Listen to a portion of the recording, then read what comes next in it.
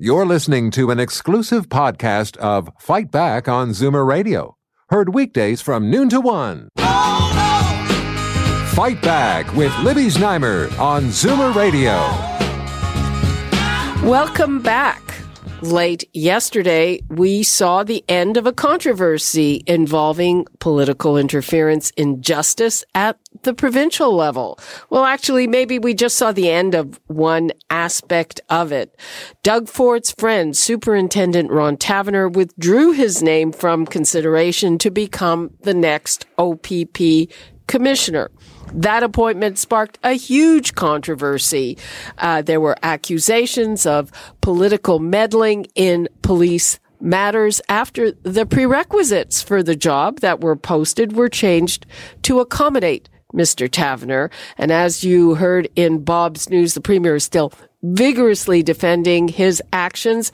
And the NDP says there still has to be a public inquiry into what happened. So do you think there was some kind of danger in the Premier's touting of this particular appointment? The numbers to call, 416-360-0740, toll free 1-866-740-4740. And joining me in studio now, we have John Burnside, who is a former police officer and a former city councillor. John, thanks so much for being here. And thanks for having me. So what do you make of all of this? Well, I think the NDP call for an inquiry is a little over the top. Taverner ultimately was not appointed or did not take the position. So I think it's a done deal. Sure, Ford could have had the power to do what he wanted to do, but obviously the optics were terrible. And, there's a history there. It's not simply that he was appointing someone that he thought would be good for the OPP. This was a longtime family friend and many would allege a protector of Rob Ford. So there's this whole sort of idea or this notion that, and these are all allegations, let me just say that Ron Taverner was protective of Rob Ford and the Ford family, transplant him into OPP commissioner role, and one could expect more of the same. And I think that was ultimately the concern, the legitimate concerns that people had.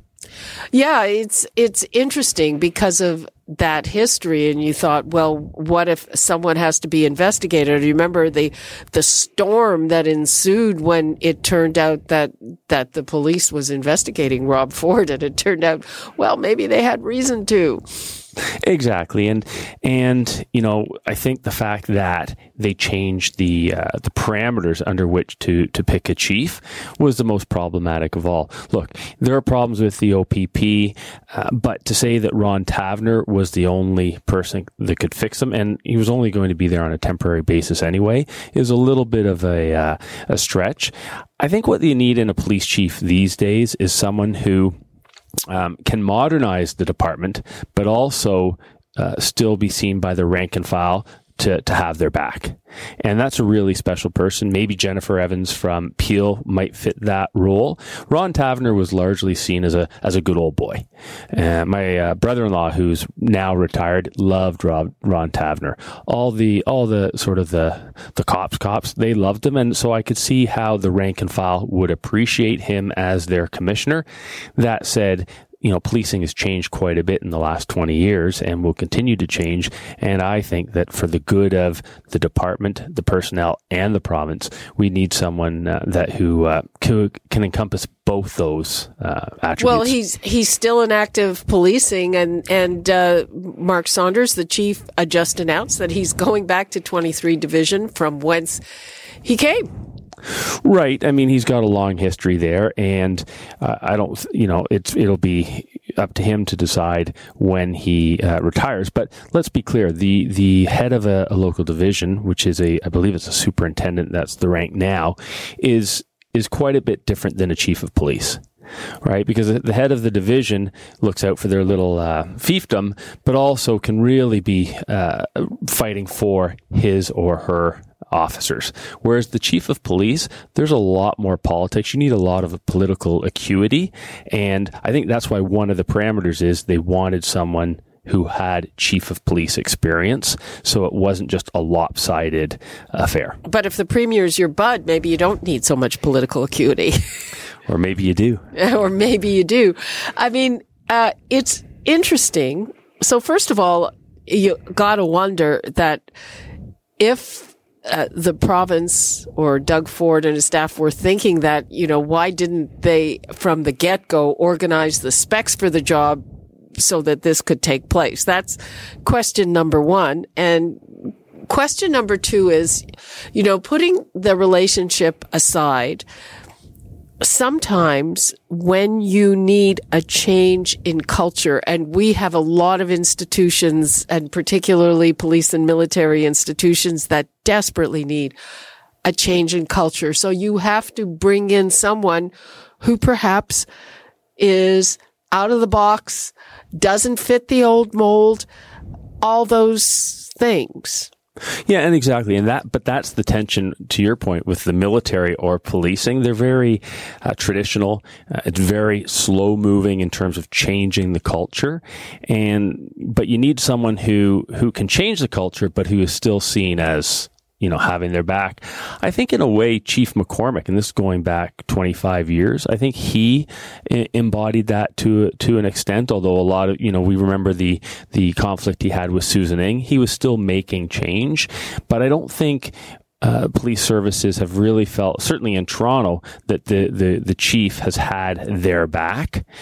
Even the current chief, Chief Saunders, who the rank and file largely wanted, now feel that he's abandoned them. That's at least what I'm hearing. So it's a really delicate job. But to go back to someone, but if you bring change, maybe one of the takeaways is that you can't have everything. If you're going to be making change, not everybody is going to love you, because people generally do not like change.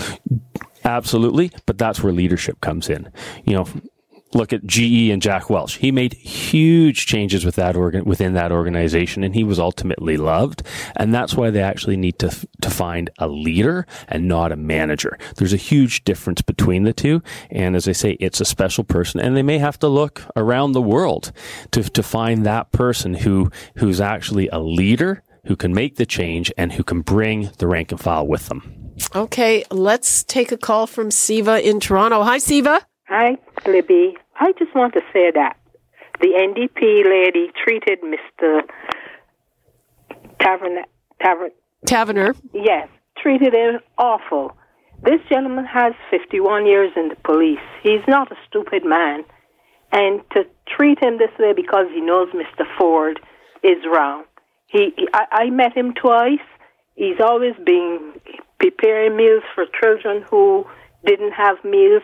He is a very decent person, and for him to have to take back his application, that is totally wrong. Okay, Siva, thanks very much for that. You're welcome. Well, there you go. Yeah, look, I mean, Ron Taverner is very popular, and I'm not here to disparage him, but if you look at the area he polices, there's still a lot of problems up in Rexdale and those areas. So what has he done to change the dynamic between the police and the community? That's what I would like to know in terms of a leader. We know that he has the rank and file support, but how has he made those changes to bring policing into the 21st century? And we know there's a lot of tension between the public and the police. And one of the big problems officers have is they don't have the support of the public like they did 25 years ago. And it makes their job extremely difficult. So to say that, they're going to put someone like Ron Taverner in who is a cop's cop, that's great, but he or she, whoever that chief is, also has to have the public support, because that will ultimately help the police do their job. Do you think that any ageism played into this? Ron Taverner is 72. I mean, I know lots of 72-year-olds who are thriving and doing tough jobs. Maybe not lots. I know some. Do you think that there was any of that? No, I mean, that guy's still got great hair. I look at that guy and I go, I want to be Ron Taverner. I don't think so. I don't think anyone's brought that in. I think it's more his style, which is old school. And, there were problems with his division. I think there was a sexual harassment complaint, and that went through the I believe it was a human rights tribunal. So there were problems there. But ultimately, I think it was his relationship, and not just a friendship with the Fords. It goes a lot deeper than that. And that's the belief anyway. That's the belief and the perception. And of course, perception in politics is more important, or at least as important as, quote, reality. Everybody's reality, everybody's truth is different. We keep hearing that, eh? Well, yeah. And I mean, look, we can, you can say Doug Ford handled it poorly, and he did, but we're seeing that on the federal level as well. And I don't know if arrogance plays into this, whether, I think a lot of Justin Trudeau's problems have to do with his arrogance. And I think Doug Ford is really now realizing that he can't just say and do what he likes, that there are some checks and balances, and, he had to fold his hand on this one. Yeah. So, again, in terms of a political issue that might be able to hamper them, do you think this has legs? I mean, you said that you think the NDP is overreaching, saying we still need a public inquiry. No, I don't think it has any legs. Look, as when they changed the boundaries, the council boundaries, and reduced the number of councillors to 25, and Doug Ford was going to use the notwithstanding clause. 3 months later, 4 months later, nobody cares, right? Let's be upfront about that. I think the fact that this didn't happen ultimately, within a month or two, everyone will have forgotten, and there will probably be a lot more issues that are more pressing and of more concern to people. Okay. So, and finally, you mentioned Jennifer Evans. And you also mentioned maybe have to look far and wide. So what's next for finding an OPP commissioner? Yeah, and I'm not sure exactly how they're or what they're going to do. It would seem to me, with all the problems with suicides within the department and the low morale, that they really need to go outside of the service. And I don't think as a city we're great, or as a province, we're not great at looking at best practices around the world. There are other jurisdictions, the UK, the United States for that matter, who have probably a lot more experience, or at least varied experiences, that we can tap into. So I don't think in the United States? Well, I mean, no, but in terms of policing, I mean, not the South, but look at the chief in Chicago. I mean, this guy, he has a heck of a job, and he is cleaning up the force. I'm just saying that they have experiences of a lot more varied experiences than we may have in Canada. But, take the UK then, take Scotland, take wherever you want, take Europe. I'm just saying we don't always have all the answers. There are a lot more progressive jurisdictions who have faced these problems. And I think in the States, a lot of the jurisdictions, we hear about the bad stories. We don't hear about the good departments, and we don't hear about the progressive nature of some of the departments and what they've done to actually move the service forward and keep the rank and file motivated. Haven't heard great things about Chicago lately anyway. Well, the new chief, chief there. Yeah. What I'm saying is that chief with the Jussie Smollett, right? I think he's doing it. It's a terrible jurisdiction, but they have a chief there that is cleaning it up. And that's what I'm talking about, is finding someone who actually has experience cleaning it up, cleaning up the problems within the rank and file, but also cleaning up the political issues that exist. And I think we're going to have more political issues in Ontario. Okay. Fascinating. And again, we may not have heard the last of this. Thank you so much for joining us, John Burnside. Appreciate it. Thanks, Libby. You're listening to an exclusive podcast of Fight Back on Zoomer Radio. Heard weekdays from noon to 1.